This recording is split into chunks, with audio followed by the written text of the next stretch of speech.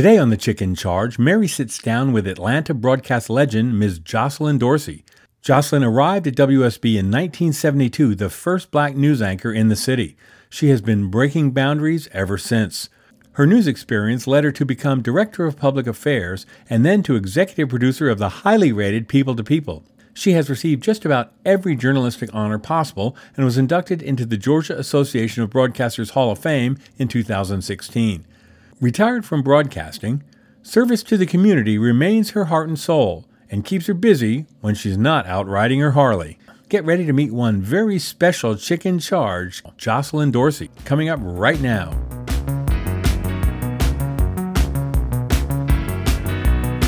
Welcome to the Chick in Charge. All-in-One Security CEO Mary Parker celebrates the success of women in the world of business and in life. Mary's own humble beginnings in rural Mississippi led her to become one of the only African-American females running a multi-million-dollar security firm. She is definitely the chick in charge. Here now is Mary Parker. Hey everybody, this is Sarah Smith of Solution Road. I'm here with Mary Parker, CEO of All-in-One Security, author of The Chick in Charge autobiography, founder of the Mary Parker Foundation, etc., and host of the very successful The Chick in Charge podcast. Yeah, I love it, Sarah. Love that energy There we you go. brought towards the There we end go. there. Thank you so much for the introduction. Pleasure. Thank you so much for being here. And you know, I'm not going to waste a lot of time, audience, talking about anything other than this phenomenal woman that we are interviewing today. Many of you in the Atlanta market and across the nation, I'm sure, is familiar with Miss Jocelyn Dorsey. Jocelyn, I'm going to let you come in. I know that we know you as the anchor. We know you as volunteering and just doing all kinds of wonderful things. We know you from the Emmys. We know you from the great radio shows and all the other things you've done. That's the introduction. Jocelyn, tell us about you. Well, first of all, I want to thank you so much for inviting me to be a part of this great podcast. And what a great idea to be a part of it. You are so welcome. Yes, and thank you for accepting our invitation because you're one of those chick in charge who's always busy. Thank you and welcome. Well, thank you. I'm actually trying to retire.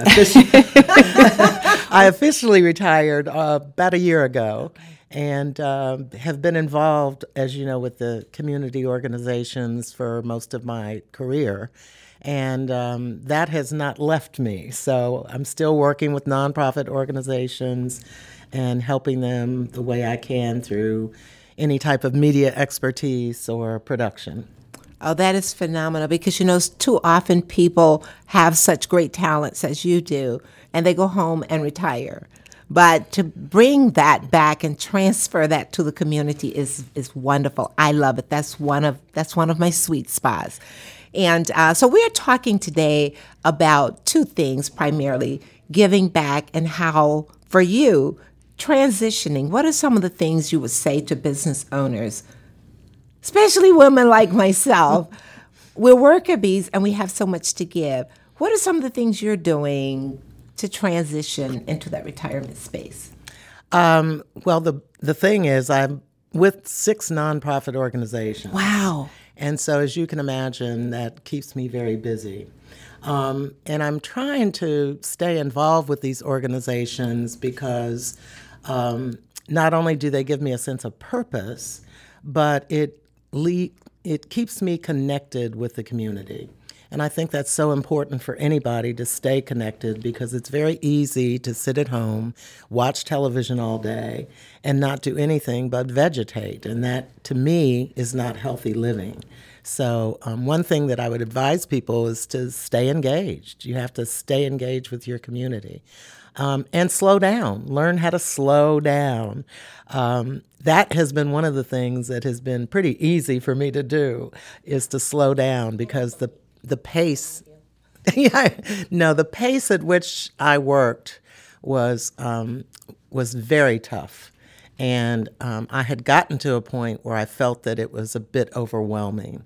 And so I knew it was time for me to retire because, all of the things that we had to do with social media, all the new tools that we had, it was just an overwhelming thing. And I was tired. For 45 years. Listen, I feel that pain some mornings as well. But, it's just, and I appreciate you sharing the concept of slowing down. But before we get to slowing down, let's talk a little bit about how did Jocelyn get from where you were? How did you decide that media, that journalism was where you wanted to be? And you've done an excellent job there. You don't want the real story. Yes, we want the real story here. Do you really want the real story? Absolutely. I hope children are not listening. They should be in school. Absolutely. Yeah. Mm-hmm. Actually, it was in college. I did not set out to be a journalist at all. Understand that I was in college during the age of the 60s, where we were protesting everything on campus, from the lack of minority faculty. I went to The Ohio State University, and the African American population was very small. And many of my friends were being drafted and having to go into the Vietnam War, which we did not support. And of course, there was struggle for civil rights and voting rights as well. So all of that was churning on the university. And I discovered quite by accident that journalism was my calling. My first major, my father was an aeronautical engineer and felt that I needed to go into engineering so that I could be an independent, successful woman. And I got into it and hated it. And I was lucky that I had a roommate in college from Chicago who had this burning desire to be a journalist. And I said, well, what do you do? And she said, well, come to a class. And I went to the class. And it was so enjoyable. And I said, this is all you do? Because I was so tired of taking linear analysis and probability and statistics and all the things that went with engineering. And I thought, well, this is going to be a joy, and I'll make straight A's in this. And so I audited the class. It was a documentary class. And I heard a documentarian talk about the building of the Berlin Wall. And he was with NBC, and I thought, this is great. And then during that time, there was a lot of misinformation that was going out about what we were doing as Black students. And so someone started an underground newspaper, and I decided I would be a part of it. And then I felt that journalism was really the way to change the world. And I know that sounds Pollyanna, but that was what I wanted to do. And so I took more and more courses, and I actually majored in newspapers and did an internship with let me back up. My parents were furious, my father's especially, because he thought this was entertainment and not a real profession. And so my mother contacted the publisher of an African-American newspaper in Cincinnati, which is where I grew up. And I went home and interned with that paper and found out I really, really enjoyed what I was doing. And my mother saw that I really had a passion for it as well. So she kind of calmed my father down. And so my senior year in college, I found out that this publisher, who was an African-American woman, was friends with the general manager of WKRC-TV in Cincinnati. And they had this big discussion because at that time, back in the 70s, it's hard to believe that there were very few African Americans on the air. And hardly any, none in Cincinnati, as a matter of fact. And so she was asking him about why there was not more diversity in the newsroom. And he told her, well, if you find somebody, I can't find anybody. And she says, well, I've got somebody for you. And that's how I was hired. Wow. What a great story. And 8 months later, I thought, I promised my father I was going to go back to school in Cincinnati and still get my degree from The Ohio State University. And 8 months later, I was recruited here to WSB TV. And now, 45 years later, here I am. Wow, what an amazing story. And I'm so excitable. Success really excites me, and those great stories especially, because as you were talking about that engineering degree, my thoughts immediately went back to my years at General Motors. And I'm thinking, okay, I wonder if he had her studying for an industrial engineer or an electrical engineer. Computer engineer. Yes. Well, that was at least preparing you for where we were going. And then, the other thing about your story is that you are a change agent. And I've watched that in you over the years. You are very, very impactful, and you do empower us. So I want you to know that your choice, and I love it when mommies can see that passion that we possess. And even though Dad doesn't always know, they're kind of pushing us and edging us along by helping to prepare us. So kudos to your mom as well. Then once you got to Atlanta, before I got to Atlanta, I always heard that Atlanta was that city for African Americans that was flowing with milk and honey. Talk a little bit about your transition, because sometimes moving from the north to the south, just within itself, because we're different. Really, we are different. It can be a challenge as well. So talk to us, because we've got business owners out there who are embarking upon careers that are not in areas that we're accustomed to being in. So as an African American female, how did you use your skills, your preparedness, and your preparation to overcome some of the obstacles that would otherwise have been present for you? I think one of the things my parents did with me, quite frankly, was shelter me from the ills of segregation and racism. And I didn't realize that until I came south, how sheltered I was. And so the notion of segregation and racism was foreign to me. And it was very difficult because I was an outsider coming from up north, as they said. I did not attend a historically black college, which is sometimes the prerequisite for being accepted in Atlanta. And then having the background of journalism was very different for people because not a lot of people were in the profession. And then to come into a climate that is kind of like the climate is today, where people have no racial tolerance. You could go 25 miles outside of Atlanta, and I actually saw segregation, which was a shock to me.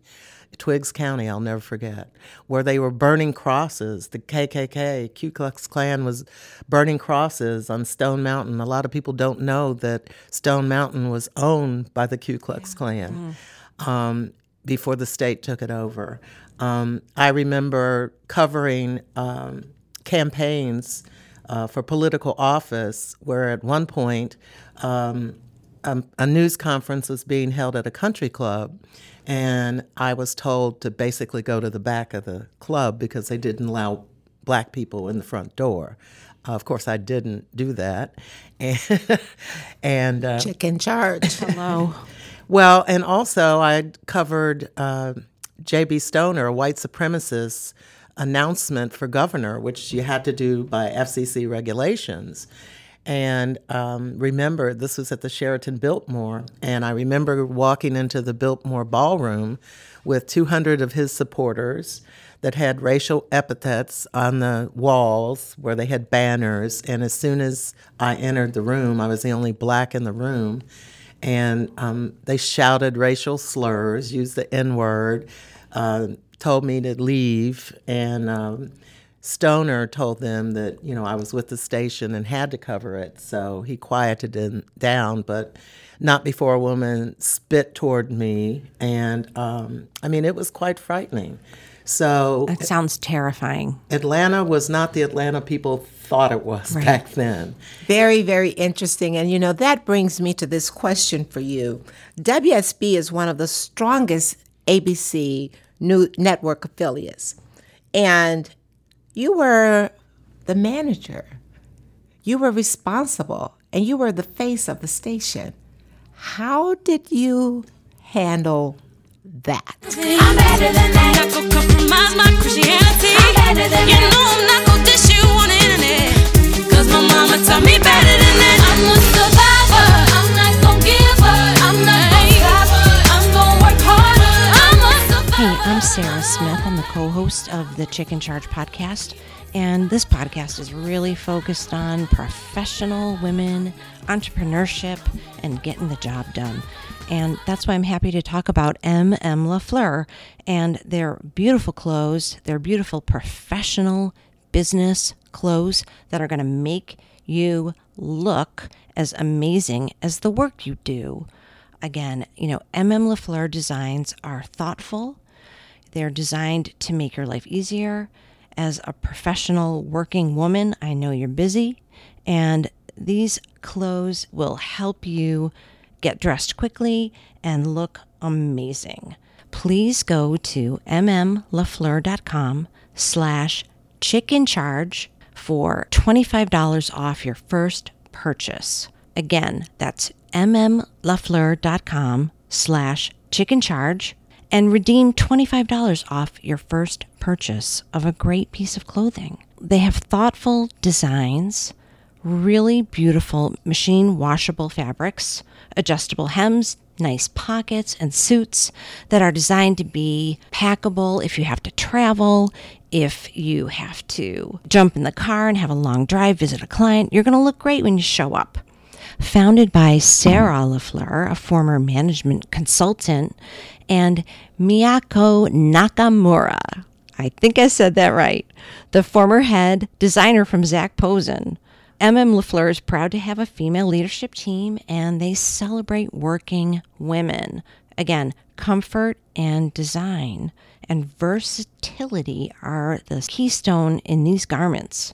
Check them out. The company's got expert stylists that you can work with online, and they'll help you create a wardrobe. And you can change it up with your own jewelry, with your scent, with your look, your hair. But I'm telling you right now, you're going to look modern and classic with M.M. LaFleur. Again, go to mmlafleur.com/chickincharge for $25 off of your first purchase, and you will look sharp. I'm a survivor. I'm not gonna give up. I'm not gonna stop. I'm gonna work harder. I'm a survivor. I'm gonna make it. I will survive and keep on surviving.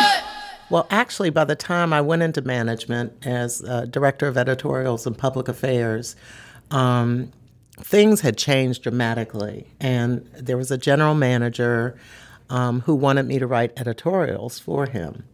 And that started a career path that was totally different from being a reporter and an anchor. Primarily because when you start writing the station editorials, which are the opinion of the station, you're not just talking to public relations people, with no disregard to them, but generally it's the CEO or the legislator himself or herself that want to talk to you to get their point across, because they know that you may be coming down on one side of the issue or another. So it takes you into a totally different network. And I was fortunate, this manager, Andy Fisher, I have to give him credit, because I worked with him for 8 years and I saw how he managed. And he was a classic manager in terms of, management structure and reporting hierarchies and all of that. He was tough, very tough, and a lot of people didn't like him, but I learned a lot from him. And subsequently, general managers after that I reported to, I watched different styles and learned management styles from them as well. I think WSB has a different culture.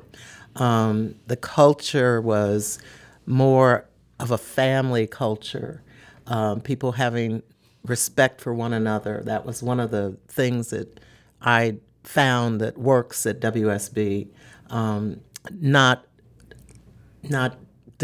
not what do I want to say? Not discriminating against people because of the jobs that they held. Making sure that you treated the receptionist and the person who cleaned the building the same way you treated your boss. So I think those have been the keys to success, and truly trying to find the best in everybody that I worked with and trying to bring out the best in everybody that I worked with. And hopefully I've done that. That's wonderful. Now, on this show, the Chick in Charge podcast, we talk a lot about entrepreneurship. And as I listen to you, I hear where you really had to utilize the skills of an entrepreneur with your role at WSB. What were some of the things you did to help you take ownership of that business as you did? Well, it's funny that you mentioned that because, yes, the position that I had traditionally was not considered a very powerful position. And so I took my journalism skills, and even today, there aren't many community affairs departments in television. And so what we had to do was understand the value of on air and how to use the airwaves to bring in money, because we had to have some revenue generation, or else, we wouldn't be in existence. And that's why many community affairs departments don't exist today. We were lucky that we had the Family to Family Project, which I'm proud to say is the longest running station public affairs project in the country. Wow. And the reason being is that it generates money. We had 5 underwriters, as we called them. We didn't want to call them sponsors or anything like that. Now we do. But, and they all paid money to be a part of this program. And that funded our primetime specials that we did on important community issues. It funded a public service announcement campaign that was aired in all the major newscasts, which was unheard of for public service announcements.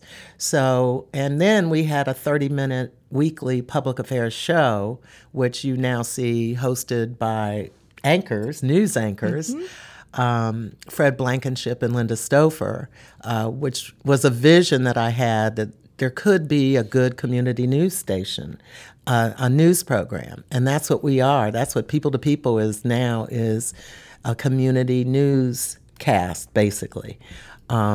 Very much like our newscasts are. In fact, the production value is all the same as the newscast, except we don't do live reports. So I think having those weapons propelled us into being the go-to station for community organizations, to the point where we work with more than 270 nonprofit organizations. And when you amass that, and that translates, a lot of people don't believe it, but that translates into viewer loyalty. And that, I think, has been what has set WSB apart and has made it the #1 station, not only in Atlanta, but the #1 station in the nation in terms of the news broadcast.